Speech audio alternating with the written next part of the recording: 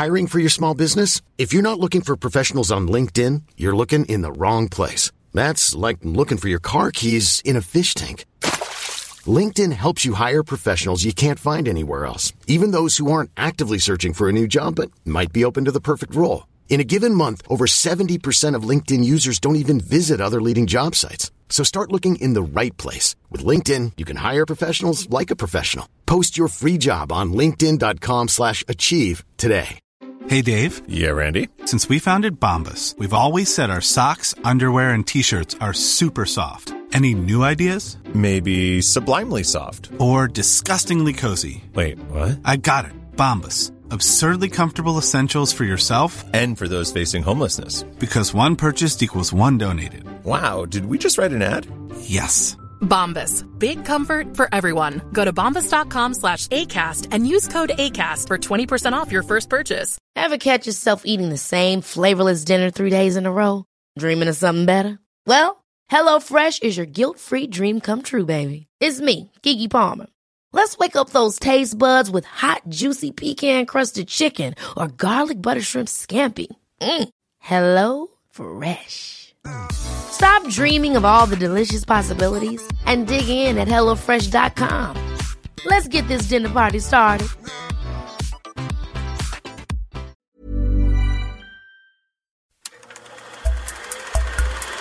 Podcast like it. Just podcast like it. Podcast like it's 1999. Podcast like it. You want a podcast like it? Podcast like it's 1999. Podcast like it. Just podcast like it. Podcast like it's 1999. Podcast like it. You want a podcast like it? 1999. Hello and welcome to Podcast Like It's 1999, the podcast where we talk about the Freaks and Geeks episode, everybody. It's Freaky Friday! Wow, you really... Freaky Friday! Yeah? Freaky Friday! It's Freaky Friday, everybody. Here we are. Freaks and Geeks talking episode 9. Talking episode 9. What's episode 9 called, Phil? We've got Spirit. We've got Spirit. It's 2019. We're coming to you from inside Norseman's head. This was one of your best. We got Barbara Fred with us. What's up? We do. Writer and She's back. Returned guest. Yeah. First time she's talking about pop culture. I love that we haven't had you on for a movie yet, though. No. I like you that know, it's like great. TV and sports. No, but I think that's... I mean, I've we're going to watched, have like, you on 5 for a movie. movies over and over my whole this life. Is true. She's not a What big movie are the person. 5 movies? Little Giants. Yes, I've watched that 1,000 times. It's a great movie. That's it. So are you a sports movie fan? I do like sports movies. Okay. I think Remember the Titans is one of the best Oh, movies. okay. All ever right. made. So football movies you're into. And really anything. But football movies seem to be better because I feel like, I don't know why, but Better than baseball movies, really? I'm not a big baseball fan. Interesting. Hardball was a great movie. Interesting. That was great. Is that with Keanu? Yes, that was a great movie. I love that you said Little Giants first. It's one of the few, like my kids, because there's so many entertainment choices these days. They're very against watching a movie more than once. Yeah. Really? You know, that'll be one of the first things Brian will say. I've already seen this movie. We've watched Little Giants at least 10 times. It's a great go-to in my house. Fantastic. We watched it the night before opening day when the Giants played the Cowboys. You know, it was Little Giants Cowboys. Yeah, the Little Giants very and the Little good. Cowboys, Very and then the good. Big Giants and the Big Cowboys. Yes. I mean, there's definitely more football movies. Like, if we were to rank No, the amount... I definitely think more baseball baseball, movies. but- Really? 1,000%. So definitely not a lot of basketball movies. There's only... Yeah, sure. Number one. Sure. I think it goes Hoosiers. I mean, yeah. definitely the most baseball movies, and then I would say boxing, Probably. Sure. because I think That boxing makes sense. is considered to be by some the only like prestige sports movie. Like if you look at it, you have Rocky, you have Raging Bull, you have The Fighter, Play you to the bone, obviously. Play to the Bone. Obviously, you have a lot of boxing. Boxing as a metaphor for life has been done over and over again. It's a little ham-handed if you think about it, but yeah, It's the most like overt metaphor. Yeah. For, you know what I mean? In terms of a sports to life analogy. For sure. yes. Yeah, I get that. I mean, I would agree there are a lot of baseball movies. I guess there aren't that many football movies in the end. Unnecessary Roughness or Necessary Roughness. Great movie. Friday Night Lights. Yeah. Rudy. Last Boy Scout. There are a lot. I think there's a I can't remember what it was. I'll just say story for the time being. But there's a Okay. prominent screenwriting book that says don't write a sports movie unless it's a boxing movie. Interesting. Huh. That's interesting. the only one that seems to be taken seriously by high-minded people. Oh, okay. I think there's also just something very, there's just something very clean about it. I mean, just in terms of from a storytelling perspective, it's just very sort of, it's Very two clean. people. It's just that you hard to fuck that up, but the people have. Oh, We've they seen do it all the time. Play to the bone. Play to the being- being one of them. But here we are. We're talking about Freaks and Geeks, obviously. That's why we digressed into sports movies. Right. Although this is a sports episode, so, Yeah. it's Sports adjacent. It's sports adjacent. I actually thought that the sports in this episode was pretty well done, considering. This is probably not, it's not really this show's wheelhouse. No. But I thought they did a good job with it. It looked real. It did. The kid, Riley Smith, whatever, Todd. Todd, yeah. When he crossed over and went for the layup, I was like, all right, he looks like he's played like he's doing basketball it. Same before. thing, yeah. they actually went, I'm sure they had basketball auditions because they went to the trouble of getting a guy who looks legitimate on the court. Yeah, and he's a pretty decent actor, considering. Motocross. You could deliver a line. He can kiss a girl in a hallway. There's nothing worse than a sports situation, and they usually don't fuck it up in movies, but in TV shows, when they have someone who just can't, Yes. who can't execute the sport that they're playing, kind of famously to me, Danny McBride cannot throw a baseball. That's interesting. And it drives me nuts. He throws a have you ever seen cricket? I've seen cricket. I've seen You these. see cricket played? Yes. He throws cricket like a bowler. He throws a baseball like with that big Right. windmill motion, like coming over the top. Where did you learn how Like to? an actor. There's a Well, Tim baseball like Robbins an can't throw a baseball, right? So But that worked because he couldn't. The character couldn't really throw a baseball. yes, he could. Nuke Nuke, Lelouch. but he couldn't He couldn't get it into the love of the. That's true, but he had the. this is literally my wheelhouse. What you're talking about? I'm just. But he should be able to, as a major league baseball player or minor league baseball player in that movie, execute what looks like a throw. Sure. And then it goes in the wrong direction. Kevin Costner? I don't know. Oh yeah, that guy can throw. What about Dennis Quaid? Can throw. Yeah, that was good. Interesting. Both are great. Both have great Yeah. throw motions. Well, I mean, the Kevin's worst, in a bunch of baseball movies now that I think about it. So it's the worst thrower in baseball history. yeah. Thrower. There are two. There are actually two. One is in a movie. Tom Cruise in War of the Worlds. He has a catch with his son. Oh, He has a catch with his son, and it's enough to make you want to hide inside your own bones. And then the other one that's actually so the Tom Cruise one's just kind of awkward, but the one that's truly hilarious, and I'm only going to say his name for the hilariousness of this, is Kevin Spacey throws a baseball in does? House of Cards. Okay. He has a catch, and I cannot believe someone let him do that. He throws Now I wanna see it He again. throws it as if his arm comes out of his sternum.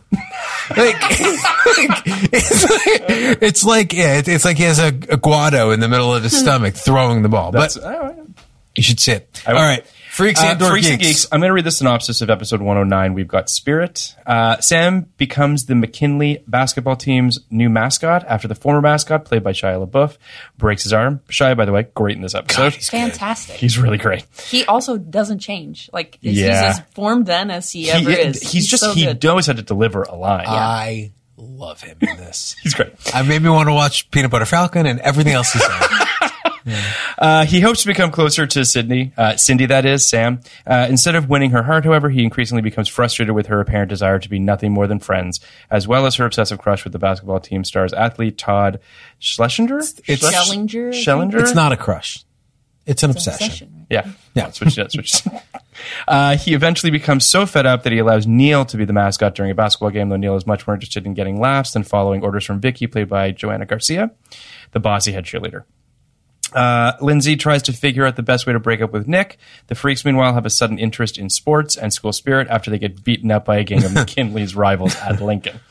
We've got Spirit aired on January 24th, 2000, and was written by Mike White and directed by Danny Liner. It's funny. The Nick Lindsay stuff really works in this episode. Incredible. And I guess the thing that really hit me was the turn of the joke of him being basically a psycho to then feeling so fucking bad for him at the end. Like, you're laughing at him because he's obviously being obsessive and weird, and he's kind of an obsessive and weird guy. So it's like he's sort of tipped into a new terrain, but not really. He's a terrible boyfriend. He's a terrible boyfriend. Well, because he's high all the time. Yeah. And he tries to like talk about heady, heartfelt things, but he can't execute. He's awful.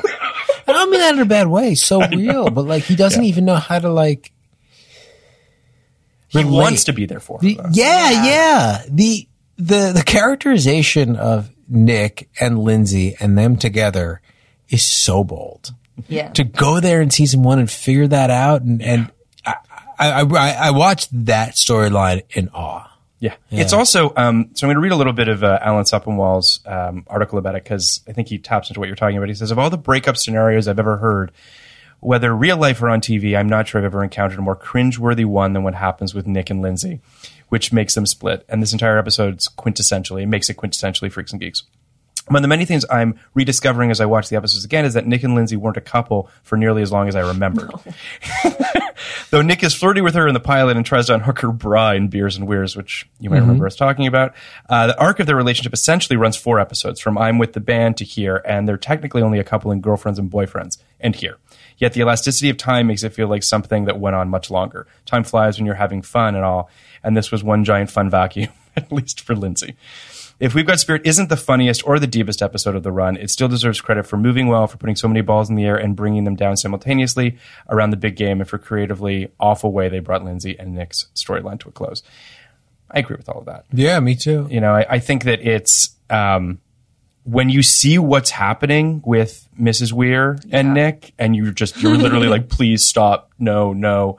And it makes you sad, because not just because of the fact that Nick looks like he's just been, punched in the stomach, but because the mom felt like she really kind of crossed some sort of Rubicon with her daughter. It was so painful. And then she's like just broken up with her boyfriend for her. It's a mess. Yeah. It's great stuff though. Like it's all believable. It's all believable. It's expertly plotted. It's also just like the episode opens as every, I guess, sort of quote unquote romantic scene between Nick and Lindsay is him high talking about like sort of about death. Yeah. But not really. That's what I do now. That's what I do with you. Sure. So just lying on the couch, just talking about death. I'm talking about death, and you're just like, God, Emily, stop. But the look on, I know that I probably say this in every episode, but Linda Cardellini is doing stuff on this show without words. It's incredible stuff. It really is. And the two of them, I don't know where they were in their actual relationship, whether because they were together. Yeah, Jason Segel and Linda Cardellini. They were together for a while. I'm just here to learn, I guess. They dated in real life. Now, I'm pretty sure it happened. Either it was sparked by this series or was happening during the series. Yeah. And that apparently Forgetting Sarah Marshall is loosely based on that whole relationship. Again, who was Russell Brand? It was actually Russell Brand. It was James Franco. Was it James Franco? I'm kidding. I don't know. Yeah. I don't mean to. Hearsay. Complete. I don't know. But hearsay? Not hearsay. Like there's nothing to that. I just made it up. Okay. Hearsay? Yes. Okay. Yeah. Hearsay is going to impeach the president, That's what they say. That's what I've heard. Hopefully by the time this episode is released, he's impeached. Yeah. But I just wanted to digress. Yeah, sure. I think we're the most overtly liberal film podcast out there. Probably. No one else talks about politics like we do with such a liberal bent. No one? No one. They're all afraid. Everyone's scared. Who? David and Griffin talk pretty. No, they don't. It's a no politics podcast. I guess. They're all scared. I'm not scared. Well, I'm Canadian, so I can just go back to Canada. Yeah, and I could just join you. But I do think that she just does a lot of stuff with her face in terms of just awkwardness, but also one of the things that I keep reading in the reviews by Emily VanDerWerff and Alan Sepinwall is how the mirrors of mother and daughter, this idea of Lindsay being a sort of a caregiver on some level and being open-hearted and wanting to sort of help people. Mm-hmm. Now, she's not particularly adept at it. No. But she tries. And there's this desire to try to make everybody happy, which, makes her miserable. Right. So there's this sort of kind of duality that she's dealing with that I think that Linda Cardellini does incredibly well. Yeah. No, what watching her with Nick especially, like the whole thing just feels like dread. Like she and I mean that like in a great way. I think what you're saying is she plays it with looks. Like that she's only you're right, she's always people pleasing. She's like, they say you can't break up with Nick. She's like happy to say no, whatever. She can't even break up with him the first time, but like constantly everything he's doing, you just look at her face and she just looks like she's also like dreading it. And I don't know, also hilarious at the same time. Right. There's a moment at the beginning of the episode where Kim and Lindsay have a conversation. Kim's like, you can't break up with him. If you break up with him, he'll go fucking psycho. Can I just say one thing I love about that scene is like, they're all like, oh, well, are you pregnant? And she's like, don't, you guys are fucking, assholes. You cannot talk to her like that. And the second they turn the corner, she goes, so are you pregnant? Yeah. Busy Phillips. And Busy, who's amazing, so great in this show, but in this scene where she's, you get, and again, like, this is the dance this show does where, it's funny because it feels real. Like there's something about the way Busy's saying, like, you have to be careful about breaking up with him. There will be a fallout that comes with it. And then right after that, Nick sneaks up behind Lindsay and says, I was looking for you. And then Lindsay says, you watch her like crawl out of her skin when he touches her. I'm just like, oh. He and she like freezes. She just, her whole body recoils. And then she goes, here I am. Like, it's great. Yeah. I wonder how, now I'm coming at it from a weird angle. Mm-hmm. This feels incredibly real to me, is what I'm trying to say. Sure. Everything about this feels very real to me. And I don't know, I feel like if the writers of Freaks and Geeks, who I speculate a lot what they were thinking when they were doing this, are anything like me, which I suspect they are, I feel very much a kindred spirit with Nick here. And I don't mean that in a good way. In that I was in a lot of relationships or some relationships where I didn't know what I was doing. I was in my own head. I was in them partially because it was the right thing to do or it seemed like a good social move. And the girl might have just been in it to be nice. Oh, I've definitely been in that position. Yeah, it might have just been in it because it's hard to say no, and it's just like this, like on the same kind of tip, like maybe this is the right thing we should be doing, but maybe like we're just going to stick this out for a few more weeks just because we're being nice. And I look at the Nick Lindsay thing and I recoil because I feel like, yeah, there have probably been some girls who would have loved to just like told me to go fuck off because I like put my arm around them in public situations where like I'm just kind of, I feel like I'm Me Tooing myself right now, there's a subtlety to all this, which is like you're working stuff out as a high schooler and sometimes in college and sometimes beyond that.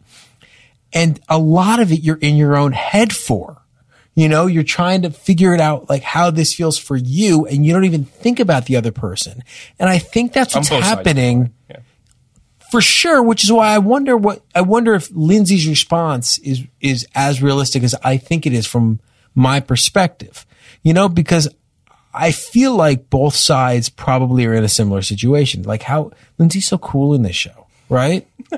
Sure. She is. Is she? So, I mean, I think she's cool. Like 80% of the time. I think she's cool in that, like, I think that she's smart enough to realize that this isn't a great relationship and I'm just working my way out of this. As opposed to being like, how do I make this thing work? Because like, it kind of is cool to be dating like, a tall freak. I think I think the whole series is about Lindsay figuring out her shit, right? And being sort of pulled in a bunch of different directions. And I do think that she has the wherewithal emotionally to sort of read the tea leaves and to sort of see what's going on, but is sort of unsure of how to pull the trigger on that because she's, again, sort of afraid to hurt his feelings, which is understandable. Like, I don't think anybody likes to break up with anybody. No, she's a nice person. But I think that, what you were talking about, that sort of that awkwardness of sort of feeling out relationships and trying to sort of sense as to whether or not somebody likes you or doesn't like you, that's all really messy. But so much of it is the idea that you're in your own head and working it out for yourself and not thinking about the other person. And I think that's what they've nailed on the Nick side so well. Totally. And I'm wondering whether or not that's true on the Lindsay side. Like if if she would be as I guess the word I'm looking for is if she would be as like altruistic as she is In real life. In real life, because I feel like so much of what she's doing is how do I take care of Nick in this situation? Take care of his emotions, put him at ease, make him comfortable, work through his shit. Like I that think might he's her first boyfriend. no, yeah, but that might be, you know, that might be about gender roles and power dynamics. But I don't know. I think she's also, I mean, I don't mean to beat a dead horse, but I think there's something to be said for embracing this new social circle that she's a part of and a fear that comes with what it would mean to reject him and what would come with that. I mean, especially with Kim's sort of warning to her up top is she doesn't really know what that means. Is she going to lose these friends? It didn't feel like that. It felt like take care of his, you know, precious little heart. I mean, that's certainly part of it. I mean, I think that, yeah, I mean, if we're talking about, as we are, this specific episode, then yeah, I would agree with that. But it does feel like from basically their first kiss, she's won it out. Yeah. I mean, I don't think she knows what she wants Yeah. at all. Yeah. Like that, as you're saying, that is the whole point of this season, at least. Yeah. The series. the only series. Season. Yeah, it's and I would say, you know, we've made this comparison a fair amount, but you know, there's the My So-Called Life versus Freaks and Geeks, you know, putting them next to each other and sort of those two, Angela and her sort of arc, and Lindsay's. Admittedly, this show's a far more masculine show. There's a lot more male characters on it, and you know, Yeah, I actually written by wonder men if I too. would want to watch it today. My So-Called Life? No, Freaks and Freaks Geeks. and Geeks. It's like a bunch of white people, a bunch of boys. Yeah, Seriously, it is you a know, bunch of boys. It's a bunch of boys. It's like, Yeah. if that was on TV? Oh, it's a high school show about that. I don't know if Yeah. I read that synopsis if I would be like, oh yeah, I'm interested in that. And it's all nostalgia too, which I'm just kind of like tired of. So I think it's an aggressively male show, and I think that's what I'm getting at. Like with this, I keep hitting this like every time, which is yes. All right, so 6 of the 7 or 8 main characters are male, right? The 3 little geeks and 3 of the 4 main freaks, and then Busy if you want to include her as like the 8th main character. So there's that. Taking Busy out for a second, all the male characters I think are really layered, really interesting, really deep, 6 distinct flavors of high school student. Whereas Linda Cardellini has to be all things to all people at all times. And on top of that, she almost has, in my opinion, no layers. I think she's an idealized version of a high school girl from a male perspective. And I think that I'm not like, I don't mean to like knock the show because this is 20 years ago and it's so wonderfully progressive in so many ways. But my sense is that Linda Cardellini's character feels a little bit tokenish to me.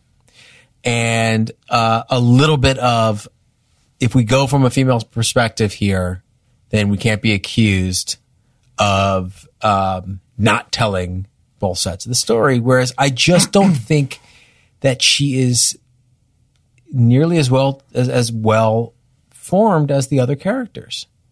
I mean, I'll say this. I don't entirely disagree with you, but I will say that this feels like one of those moments where you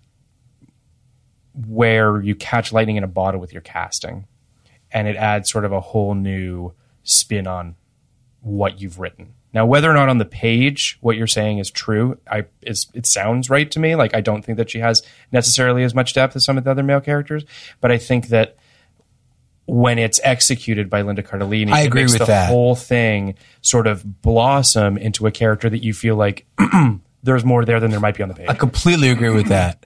It just does feel, at least to me, like the writers have not got into what the female experience is in high school. Yeah. Whereas I feel, That's true. Remember how we did our episode on Jawbreaker and we didn't really understand Jawbreaker? Yes. And, Soon to come out on Blu-ray. We've been alerted to that. yeah. And, I can't remember her name. Were we talking about the main character? No, the person. Oh, Heather Renier. Heather. And Heather explained to us that this is, essentially the heightened all stakes on the line version of being a girl in high school. And that made us understand why this movie is so beloved by so many people. I think that this show doesn't really understand what it's like to be a girl. I don't disagree with that. Don't get me wrong. I don't really understand what it's like to be a girl, but I'm not getting it from this show. I'm getting what I think is like what a boy thinks like it is to be a cool girl. And I think she's cool. Like, I think that's very clear. To be a cool, smart girl, the kind of girl you'd want to date.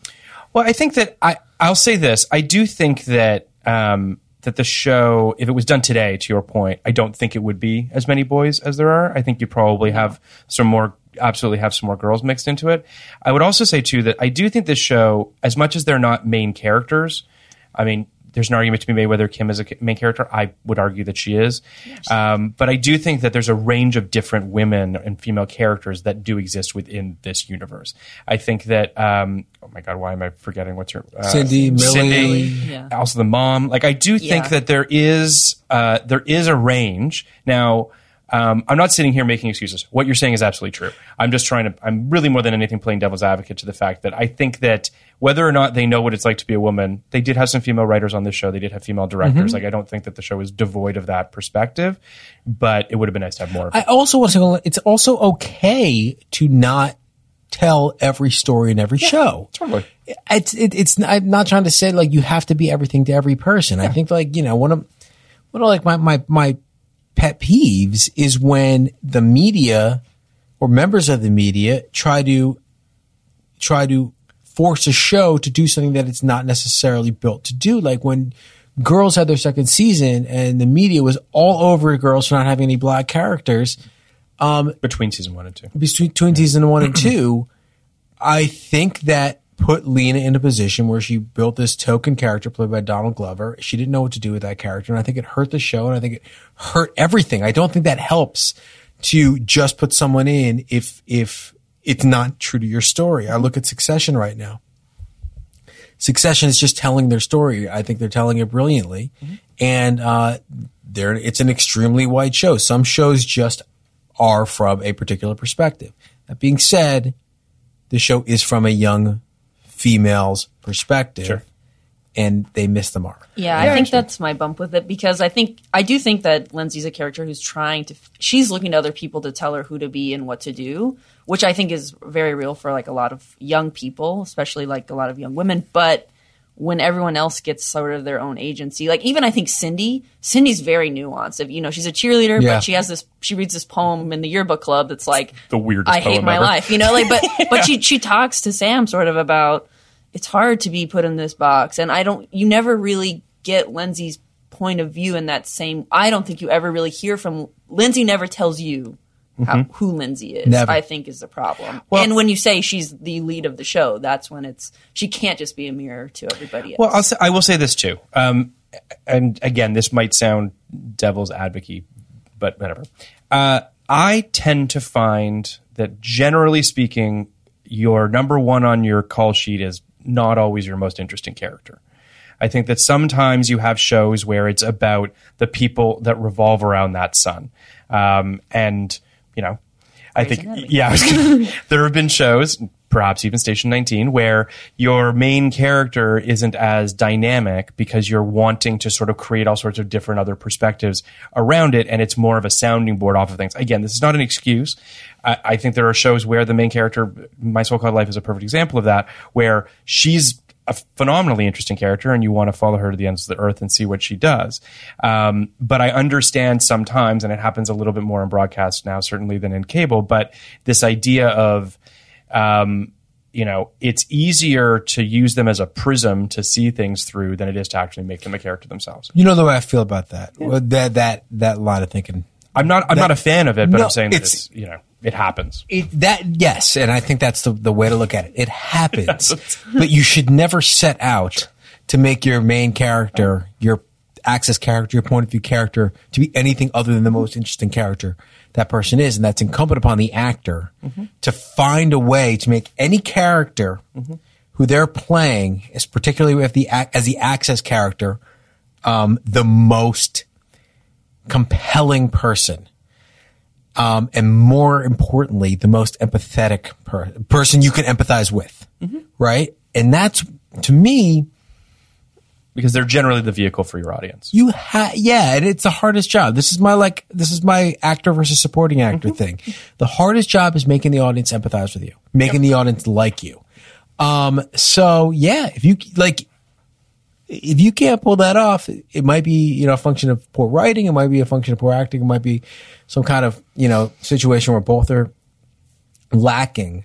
But yeah, when that happens on a show, to me, that show is almost always dead in the water. Yeah, I think that there's a reason why I feel like we're seeing more and more ensemble shows and less sort of one-hander, two-hander sort of, it's very hard for that character. If that character is the name of the show, for instance, like with Grey's Anatomy or what have you, where it's like the onus that's on the shoulders of that character can be too much sometimes, like just for you to be able to make that character as dynamic as you need them to be. So it's just easier to use them as a lens with which to see the other characters through. Well, because in the end of the day, you want your audience to like them, so you're protecting them. Exactly. If you're protecting a character, exactly, it's hard. If you're protecting a character, there's so many things you can't do, and which is why the anti-hero shows of the early 2000s work so well, because they actively don't protect those characters. I think Meredith Grey, though, to me, it's like you hear how she feels about other people. You know how she... Because the voiceover? Well, no, but like people bounce stuff off of her, and then she tells you how she feels. She makes a judgment about it, and then that's why you're on her side, or you're, oh my gosh, she's going off the deep end, whatever it is. But with Lindsay, I never feel like... That's why I said earlier, like, is she cool? Because, like, I don't know. She has no... Oh, sure, yeah. She seems to have, nothing, so... It also she feels just like takes in other people's thoughts about her and opinions, I think. Totally. That's how I feel. I think there's also something to be said for the fact that, and we've talked about this on previous episodes of this miniseries, but this show is going out of its way, in its own way, to be antithetical to a broadcast television show. Oh, yeah. Like, it's amazing how few things are happening more times than not. So sussing out people's feelings isn't always the easiest thing in the world, which, again, sort of like real life, where you're just like, how does this person really feel about these things? Which makes it great, but also kind of keeps you at arm's length because you're never really sure, specifically with Lindsay's character, because she's also so sort of, she's in the middle of a crises, an identity crisis of trying to figure out who she wants to be. So, and again, that can be used as an excuse for not doing the deep dive into the character, right? Where you're just like, well, she's confused, and we can bend her in any direction that we need to, which isn't great. Yeah, you got to figure out what genre you're writing before you can figure out what's happening in the show. But to this point, all these points, this is what's great about the show, what we're talking about, and that's why it's so jarring and weird and unenjoyable when they have such an overtly sitcomish storyline like the one with the Norseman head. And and it's not, and the thing about it, I'm watching this episode and I'm thinking, even when it's like quote unquote bad, it's still good. Like that shit's still funny to me. I think Neil is almost always hilarious. Like his shit, like his POV his shtick is the right way to put it. He's so funny. Yeah. So it's funny, but like it's also just like so tonally out of whack. And they cut between these two storylines like it's just a waltz, like it doesn't matter. Like, what I feel like, and I don't know if other shows do this, but shows I've been on, theme is so fucking important. And I think like some people think it's cheesy to have a theme for the whole episode that runs through all the storylines. I think it's necessary. But I would say like you have Sam, he would literally do whatever to be with Cindy, and you have Lindsay who can't even talk to her boyfriend. I found like it's two siblings like going through almost the exact same problem. Which is a common thing with this show. Yeah, like they do fall, and it's not a bad thing. I mean, it is about the Weirs. It is about Lindsay and Sam. So those tend to be your A and your B. I want to read a really quick thing out of Emily Van Der Werf's review because it taps into what you were saying about the Norse head. She said, for a long time, We've Got Spirit was my favorite episode of the show. I wouldn't classify it as my favorite anymore, and we'll get to the one I like best soon enough. But this was her favorite episode of the show? But the reason for that is almost entirely due to one hilariously great bit of costuming. That giant Viking head. Freaks and Geeks exists in the dim band between comedy and tragedy, in the pathos that results when something is really, really sad and really, really funny at the same time. And Sam seeing Cindy kiss Todd, then leaning the mascot head over in dejection. That's the sweet spot for me. What makes it all work is that the head isn't cartoonish like you would expect a school mascot to be, and like Paul Feig originally wanted the head to be according to the liner notes and the DVD, but rather a terrifyingly realistic grotesque. I do think that... I agree with that. I mean, Barbie probably are up on this. Generally, they're cartoonish, the mascot hats, but every once in a while, like some schools have these like Go realistic? terrifyingly realistic ones. Like they tend to be things like the UMass Minuteman, you know? It's a human. Usually, it's like a human Yeah. Or some sort. personified, in like a very Some weird way. Great, or you know what has a really weird one, even though it's not a person. The St. Joe's hawk. I don't know. The St. Joseph's hawk. familiar. This hawk, it has feathers. I'm looking it up. Yeah, and he flaps so I went to Penn, and there's a thing called the Big Five, which is these 5 Philadelphia schools. It's Penn, Villanova, St. Joe's. Like, Right, it's I'm terrifying. trying to find the best. Penn, Villanova, St. Joe's. This is horrible. I should know these off the top of my head. 2 other schools in the Philadelphia area, and also Drexel plays in some Temple. And whatever. So this St. Joe's thing flaps its wings the entire game. It flaps its wings. It's great, guys. Yeah. Look up the St. Joseph's hawk if you're... It looks like it Perpetually looks squawking as well. Yeah, it's also angry. It's an angry-looking bird. Yeah. Mascots are weird.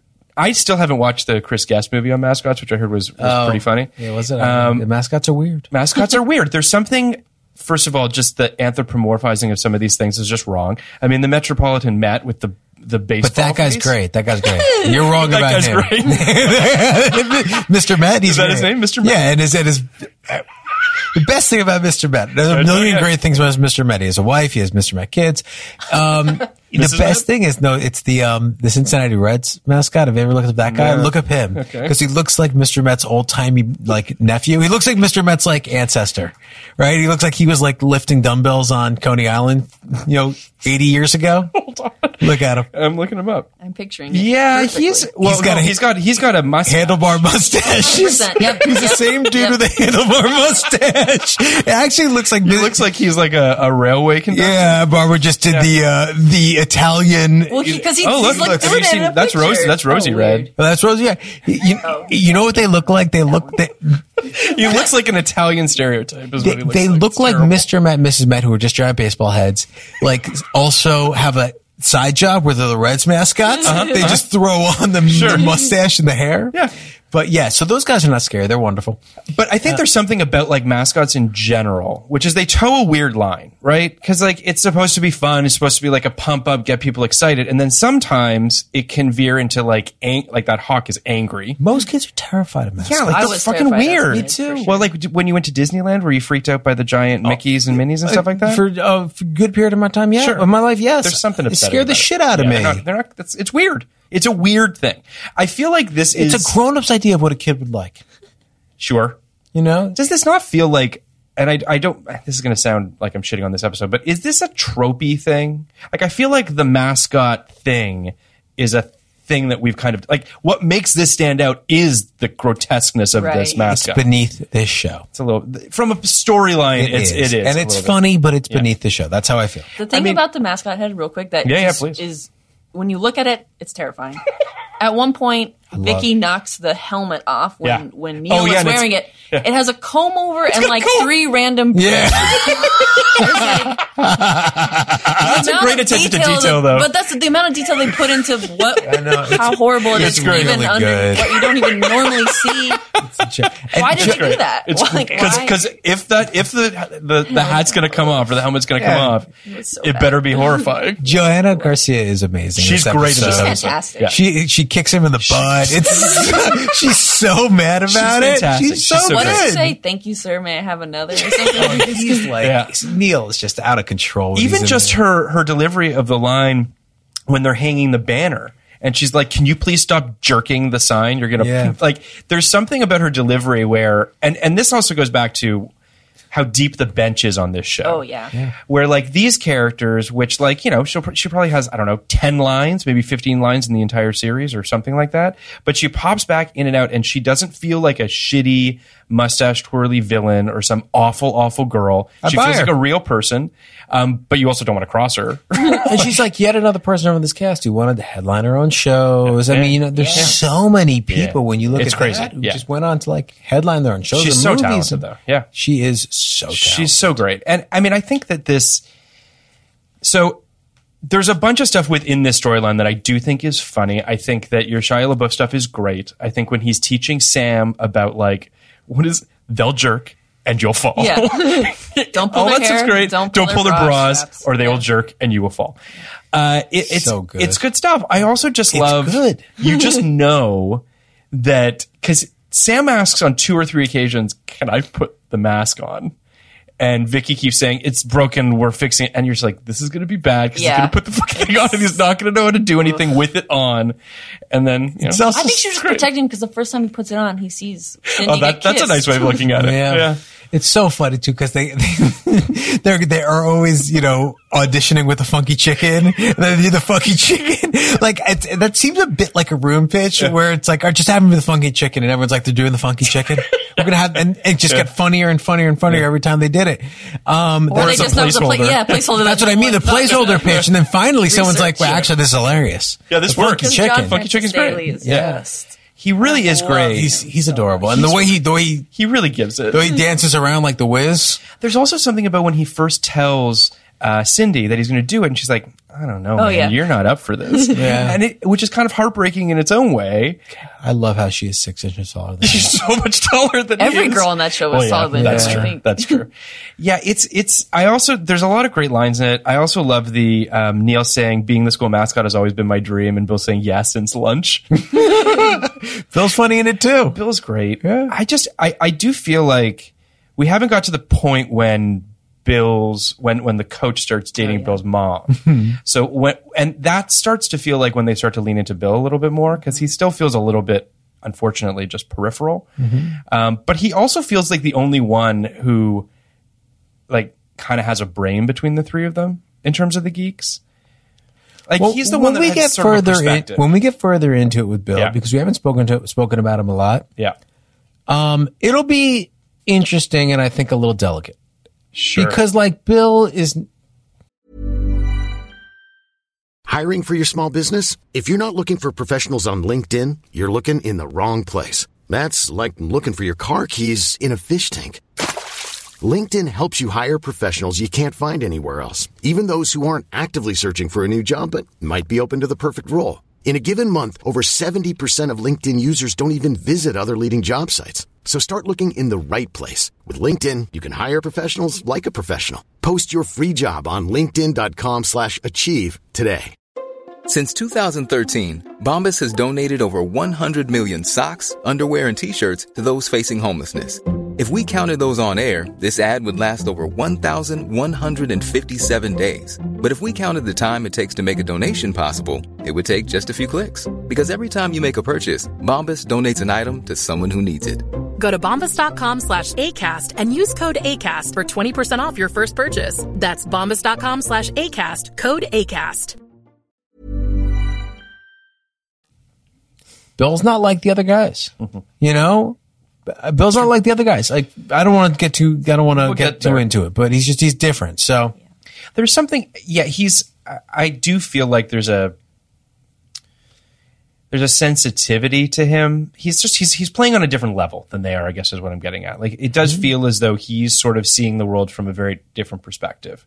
And as sensitive as Sam is and Neil is, there's something else with Bill. We'll talk about that as we get deeper into his character. That's interesting because the episode before this one, he's Cindy's lab partner. Correct. You know? And when she leans over, yes, he just like hunks her butt or her boobs. I don't, you know, like he pretends to upset Sam. I know, but it's like, oh, he's still a boy. He's still a boy. He's just a boy. I mean, that had one of the best moments, which is when she farts and he tries to recreate on the chair. I went in pretty hard on Bill. It's deep and hard. All right. Choice. Yeah, sure. But I did. I I went in on him. You did a little in bit. that a Yeah. little bit. Yep. Yes, because I think that they're, I think at one point I just wrote in all capital letters in my notes, and I erased In this it. episode? Yeah. Okay. I erased it, but in all capital letters, I just wrote, Sam is an incel. So, which is like, a recurring theme for me, which is like, you guys don't realize you wrote an incel. So, I don't. Bill or Sam?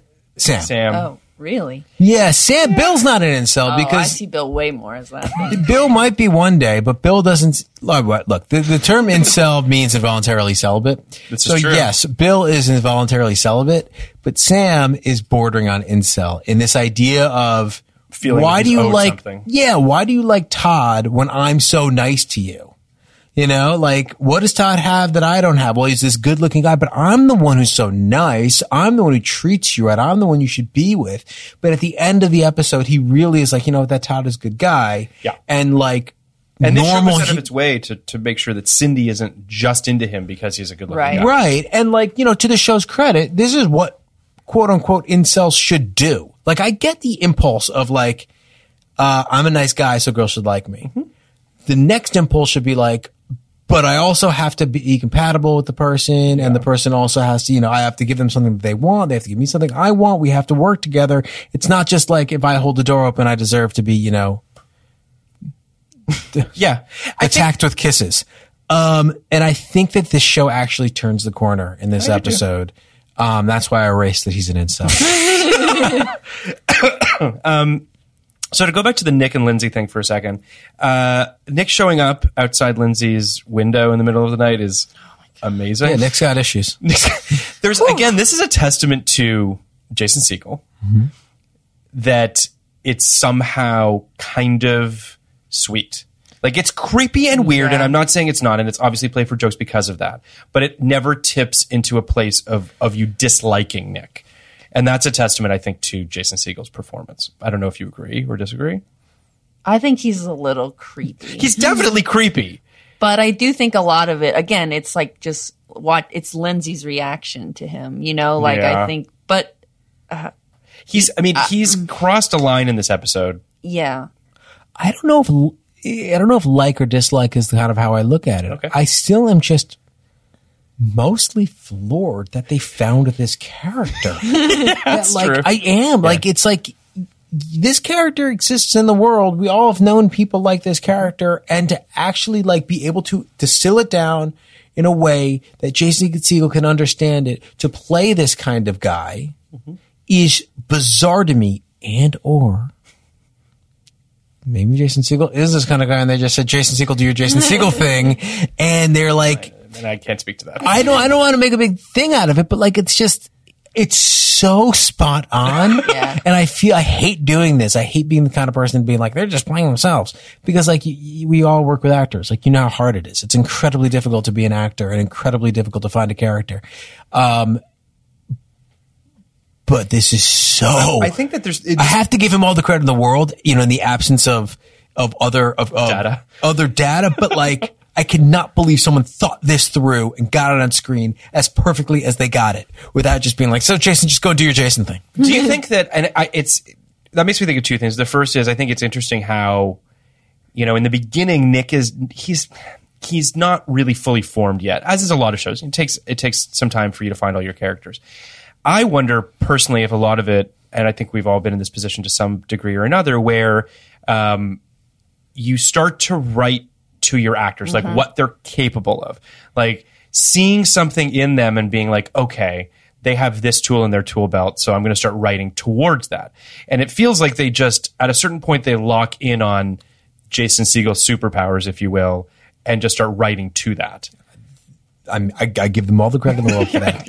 I think, Phil, you've told the vampire musical story on this podcast before. It's the best story. Have you told it? I don't know if I've told it on this miniseries, but I can tell it now. Tell it, because I think it is instructive. It's a great story. I went to see a screening of Forgetting Sarah Marshall that had a Q&A afterwards, back when it was released. And Jason Segel did some... Wait, you went to a movie? That's shocking. I know, right? I went to a movie. And You went to anyway, I don't know why that was so funny. I don't And there was a Q&A afterwards with Jason Segel, and he said that so the vampire musical that exists within that film was something that he actually wrote himself. Right. And he had Judd Apatow over to his house to play him this musical. This was many years prior to Forgetting Sarah Marshall. And he starts playing it, and Judd Apatow starts just howling with laughter. Of course. And then How heartbreaking basically for Jason. opens his eyes and sees how earnest Right. and how much this means to Jason Segel. And he says, never play this for anyone ever again. Mm-hmm. And it feels like that definitely has some Nick in it. Right. So Jason Segel, I think, based on that story, is the kind of person who writes a sincere vampire musical. And a book of poems to Heidi Henderson. Yeah. Plays it for his funniest friend. Yeah. Because he wants to put it through the gauntlet. When the funniest friend says this is really stupid or really funny, is able to then recontextualize it in a way that he both can make fun of himself and put it out there in the context of a comedy Right. where the character is earnest and everyone watching that goes, this vampire musical is pretty fucking good. Mm-hmm. There is some kind of like very unusual pathos going on there that I don't know how they bottled it. I went into this miniseries being like, I just don't really feel Nick that hard. And I am coming out of it being like, this is the unicorn of all unicorns. It's funny you should say that, because as you were talking, it makes me think about Seth Rogen as well. Because I do think that both those guys figured out how to weaponize whatever it is that people like about them. And I think that maybe Seth Rogen a little bit more than Jason Segel, but I do think that there's something about that self-awareness and that ability to sort of almost like deconstruct and metatextualize your own kind of persona that I think is incredibly astute and self-aware, but also, brilliant in its own way. Seth is different. Yeah. Seth built an empire, for lack of a Seth better way of putting never, even in roles where he is playing an assistant, which he's done a few times, Sure. he is never low status. That's true. Like sometimes the joke is on him, but he always has the last word. Whereas like a Jonah Hill is almost always low status unless he forces himself to to be high status through like assholery or something. So Seth, Sure. and then like it's amazing. Like it's amazing that Seth, not being a classically, handsome leading man, can take these roles where he's the smartest guy in the room. I think that's a really unique character too.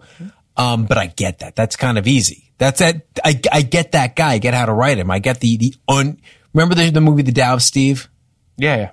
That kind of thing, right? What's that guy's name? Donald Logue? Donald Logue, where you're like, not your typical leading man, but through sheer will of confidence and wit, sure, you can get there. So that's kind of what Seth did. Yeah. Jason's thing is playing something else completely different. I just don't really know how to work it, but I know it when I see it. Yeah. I wouldn't know how to write it, for instance. Like I know it when I see it. He's the only guy who does it.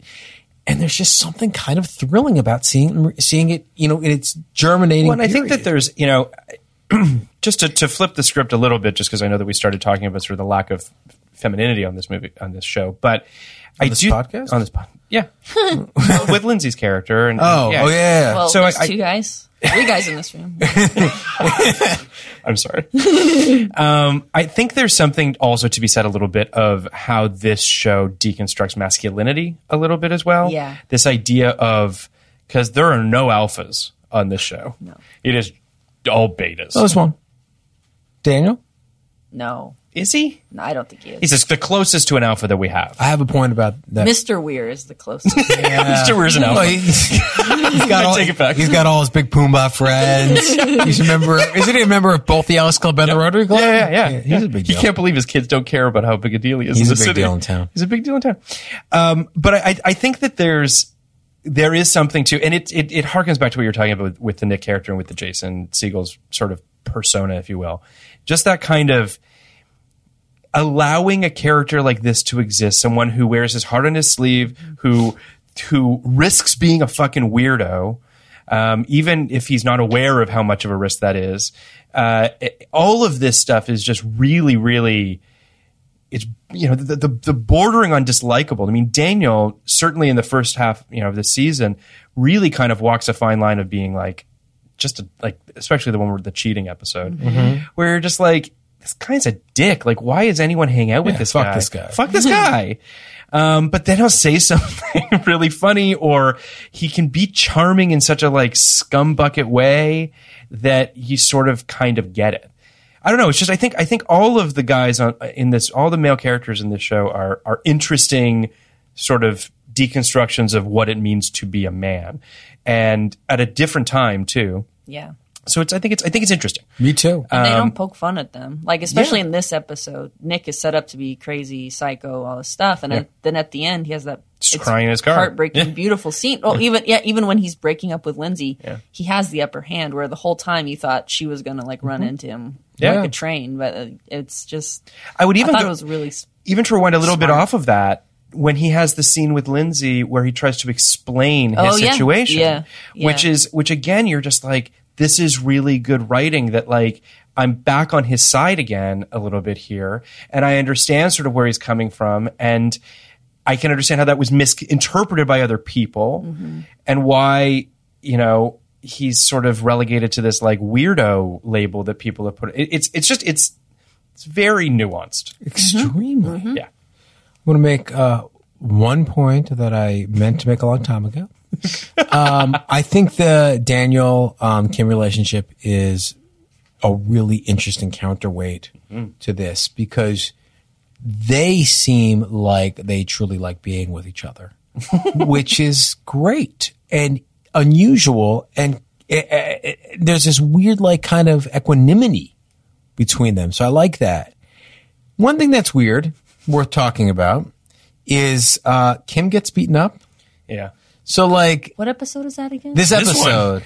Where they beat the Lincoln kids, beat the shit out of all of them. So we don't see it, but we see that, we see that Ken, Daniel, and Kim all come back with like black eyes and fat lips and bloody, and it's just like, wait, these guys beat up shit out Kim? Yeah. Matt Zucri beats up Kim. Yes. Which is amazing. Was he the main guy? He's the one who has lines. Yeah, he's the one with lines. My car. The one without the Lincoln jacket. He looks the same, by the way. He does. He's like just not aged. Yeah. So that, I mean, like, I guess I just wanted to say it was but off like, screen. It's so weird that she just gets beaten up. Yeah. And that's just that, especially like that character who comes from an abusive home. But whatever. Also, I think it's just gonna whatever. I do think it's interesting that the Lincoln guys throw water bottles at them and they decide to spray paint their car. I think they might have overstepped a little bit in terms of the retribution. Yeah, they deserve to get their ass kicked. I didn't say that. It's funny though, because in that scene she has the spray can and then she says, "I won't do it. I'm a girl." Like she literally said, and then you're right. She gets beaten up just with the rest of them. It's like she's in that group, but I always feel like she's sort of not in that group. I don't know. It's a really weird. She's an interesting. Like I don't know what to do with her either. I'm certain they should not have beaten her up, but I'm also not certain how that scene should have went down if she's there. Right? I feel like she was in it though. Like she's throwing punches herself. Probably. I definitely think she could have. Like we didn't see it, right? So like I definitely could see her getting like throwing punches. Yeah. It's without her there, it's 5-on-2. And I know that Kim Kelly's not going to fucking stand by the side, but also that's what I mean. Like it's never thought about that. If she's there, it's weird. It's weird. It's I wouldn't have put myself in that position as a writer. I wouldn't have had her be there. But it's also a different time though too. Like I don't think people thought about that in the same way that we. They might have thought it was funny. There's also something about to circle back a little bit to the whole masculinity thing. Daniel and Ken. Not fighters. No. Like, those are guys who are just like, they probably just, I could see Kim fighting. For sure. I do not see them. I see them taking punches. I don't know if I agree with that. That's how the whole scene starts. They just go. I love that. Tell my mom I love her? Yeah. Daniel says that, right? Tell me mom I love her. So, I'm glad we didn't see it. Yeah. Because I think it would have just played weird no matter what. And I'm not sure that you even really needed them to get beaten up, if that makes any sense. Like, did you even really need to go that far? No, they could have just been kind of embarrassed one way or another. Sure. They could have just, like, I don't know. Like, Or they could come back. I mean, here again, spitballing here, but like, if they took the spray paint and they spray painted them or something Right. like that, Oh, like sure. Yeah, something that like, you know what I mean? Where it feels like some sort of an in between where we can physically see something Yeah. went down.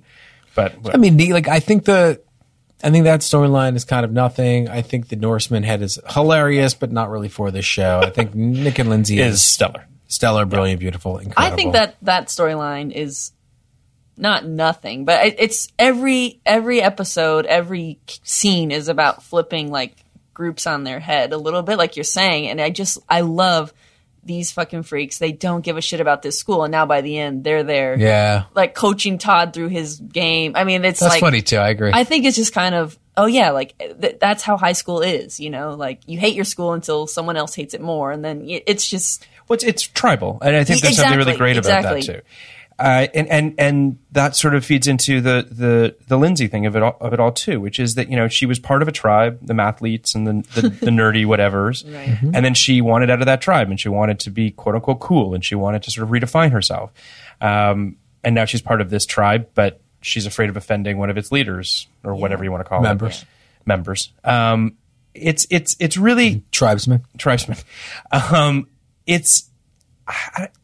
the episode ends on a pretty solemn note in terms of the Lindsay Nick of it all. Mm-hmm. But then Neil gets the shit kicked out of him by all the cheerleaders, which is great. Just so silly. This is so silly. These girls are just going to beat up this guy in public. There's a lot But of beating it's up in this episode. Yeah. There is a lot of Physical In the whole abuse. show, though, actually. Yeah. This felt like, yes, I thought both of those things that we're talking about, like the beating up of the three freaks and the beating up of Neil, felt a little bit like, I know you guys can do better than this. Sure. Like, I know you guys can come up with better, like, buttons than people getting their asses kicked. That's just, yeah. There's times that, like, the fights in the first couple episodes are amazing. It's fantastic. They're amazing. And those are hilarious. These ones, it's broad. There's a broad quality It's a to little this broad. episode. So we haven't had you on for Freaks and Geeks before, so I just want to hear your thoughts on why you love Freaks and Geeks. Why do I love Freaks and Geeks? I was actually thinking about this because it's not like my high school experience at all. Yeah. I think I watched it when it was first on, and I think I just thought, oh, this is great writing. Even though I was pretty young, I thought it was great writing, and I thought it was funny. I don't think I fully understood the emotional stuff of it at all, because I was younger than high school then. But I think now going back to it, I just love those actors so much, and they're all so good. And the writing now even more. I'm just like, this is insane how you make us feel for all these different people all the time. It really is it's a very special show. I do want to go back and watch more right now. That's what I felt like more than anything. I felt watching this episode that I didn't think was among their best. I'm like, even an average episode of this show is better than like anything on TV right now, except Succession and The Masked Singer. Masked Singer. I watched my first Masked Singer the other night. Yeah, we have a It's friend something. who loves. How happy were you? It's crazy. We can talk about it later. Well, Molly Green. Oh yeah, Obviously, Molly Green of Molly loves it. Veteran Molly of this loves Masked Singer. My kids described Masked Singer as the best thing that's ever happened to our family. I thought you were going to say television, but it got so much bigger. Pretty exciting That's stuff. fantastic. Yeah. Well, Barb, thank you for coming on. Yeah, Ask you thank guys you. a quick question, or is Please. it too late? No. Who were you in high school? Oh boy. In this show, I mean, I'm Sam. And do you feel like you're Sam, or you're like a different version of Sam? You're Sam plus I, Nick, or you're Sam plus Lindsay, or what? That's a good question. I think I'm probably a mix of maybe Sam and Nick, which may not be the greatest mix in the world. But I do think that I looked a fair amount like Sam when I was You a really kid. did. You really did. Yeah. Yeah.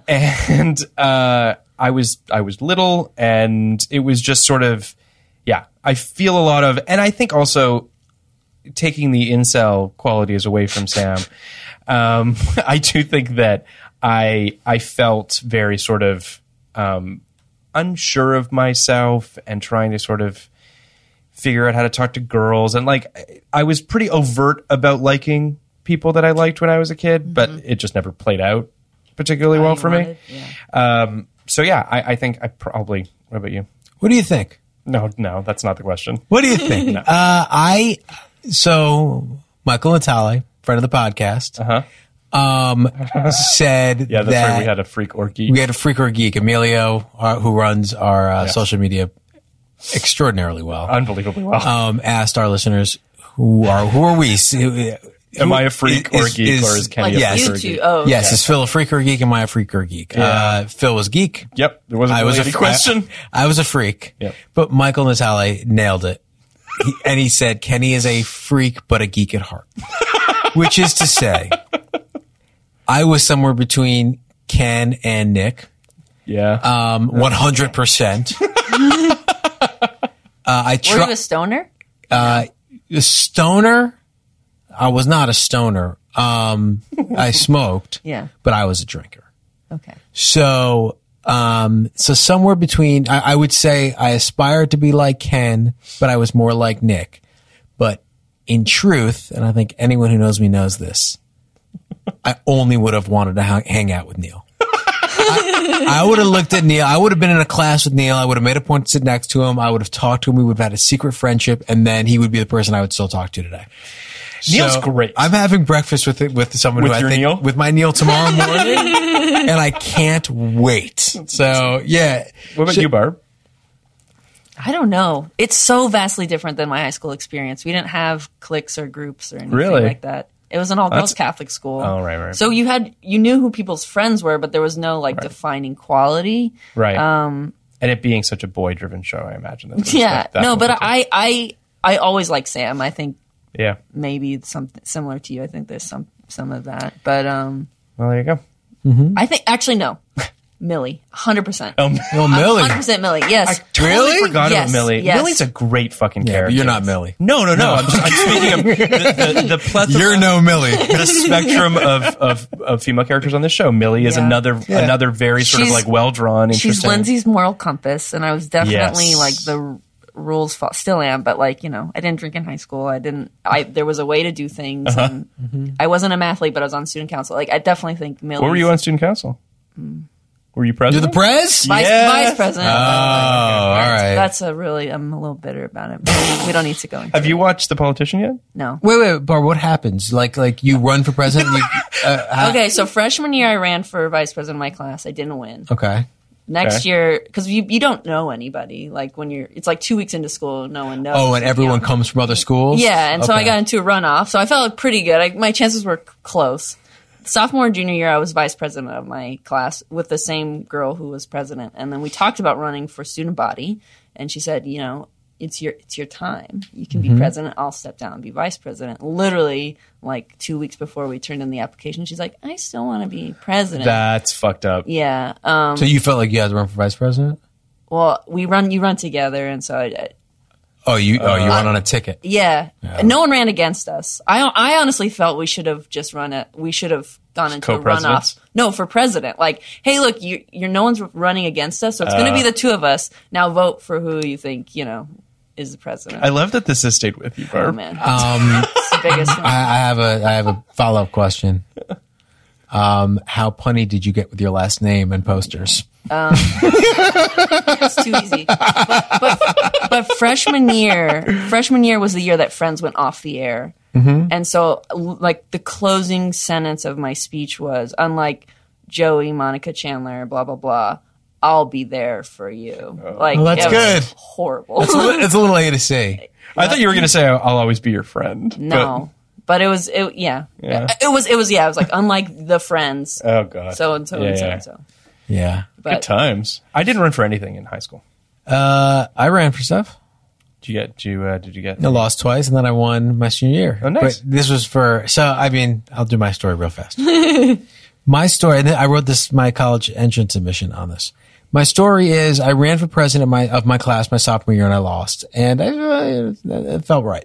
The next year I ran with a friend. You run in pairs for representatives to the student government, which, felt appropriate for me. And I ran, and this was kind of like in the time, maybe it still is the time where like people had gimmicks sometimes for running. So our gimmick was like, what do you mean, like pizza Fridays or something like that? Yeah, I get, or just like put some shtick together for your speech. So our shtick was, with us, every day will be Christmas. And I came dressed as Santa Claus and throughout gifts, like gifts, like candy canes, things you get from. No, it was terrible, and we lost. So I even lost. Well, you can eat peppermint. I even lost when I like dressed up as Santa, which was humiliating. And I don't know why we did it again, but we did it again. So I decided the last time that, what does a student representative do? Well, you voice you voice the concerns of the class at the student government. And the one thing I'm pretty good at is I'm pretty good at knowing people, and I'm pretty good at remembering names, and I'm pretty good at knowing things about people. Like I have that like kind of thing where I can go kind of, an inch deep on anybody. So, I just started going through the class and just saying, I know, 250 people, but going like, I know this about you. I know this about you. I know that about you. I know that about you. And, it worked, and I won with my friend Nick, but I won. So yeah, it was a real thrill. Yeah. So what does it entail? You just sit in on student. Well, you don't sit in. You're basically a representative to the student government. So it's as if you were like in the House of Representatives. It's as if all the branches of government were one. So there's the president, vice president. There's the president. No. There's the president, and then there are a lot of vice presidents. There's like an education vice president, a social vice president, all these things. Okay. I think there are like 3 different vice presidents. Then there's like a secretary and a treasurer. Then there are representatives from each of the 4 classes. I was one of the 2.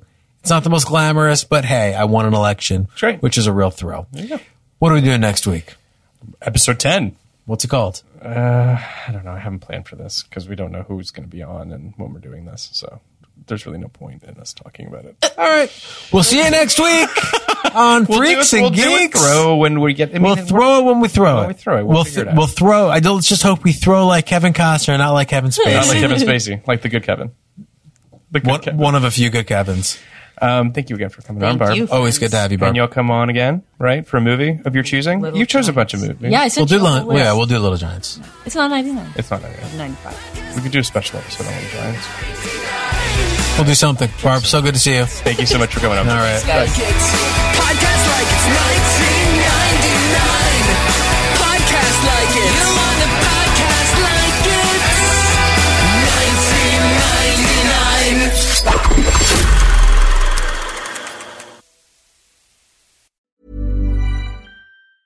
Ever catch yourself eating the same flavorless dinner 3 days in a row? Dreaming of something better? Well, HelloFresh is your guilt-free dream come true, baby. It's me, Keke Palmer. Let's wake up those taste buds with hot, juicy pecan-crusted chicken or garlic butter shrimp scampi. Hello Fresh. Stop dreaming of all the delicious possibilities and dig in at HelloFresh.com. Let's get this dinner party started. Planning for your next trip? Elevate your travel style with Quince. Quince has all the jet-setting essentials you'll want for your next getaway, like European linen, premium luggage options, buttery soft Italian leather bags, and so much more. And is all priced at 50 to 80% less than similar brands. Plus, Quince only works with factories that use safe and ethical manufacturing practices. Pack your bags with high-quality essentials you'll be wearing for vacations to come with Quince. Go to quince.com/pack for free shipping and 365-day returns.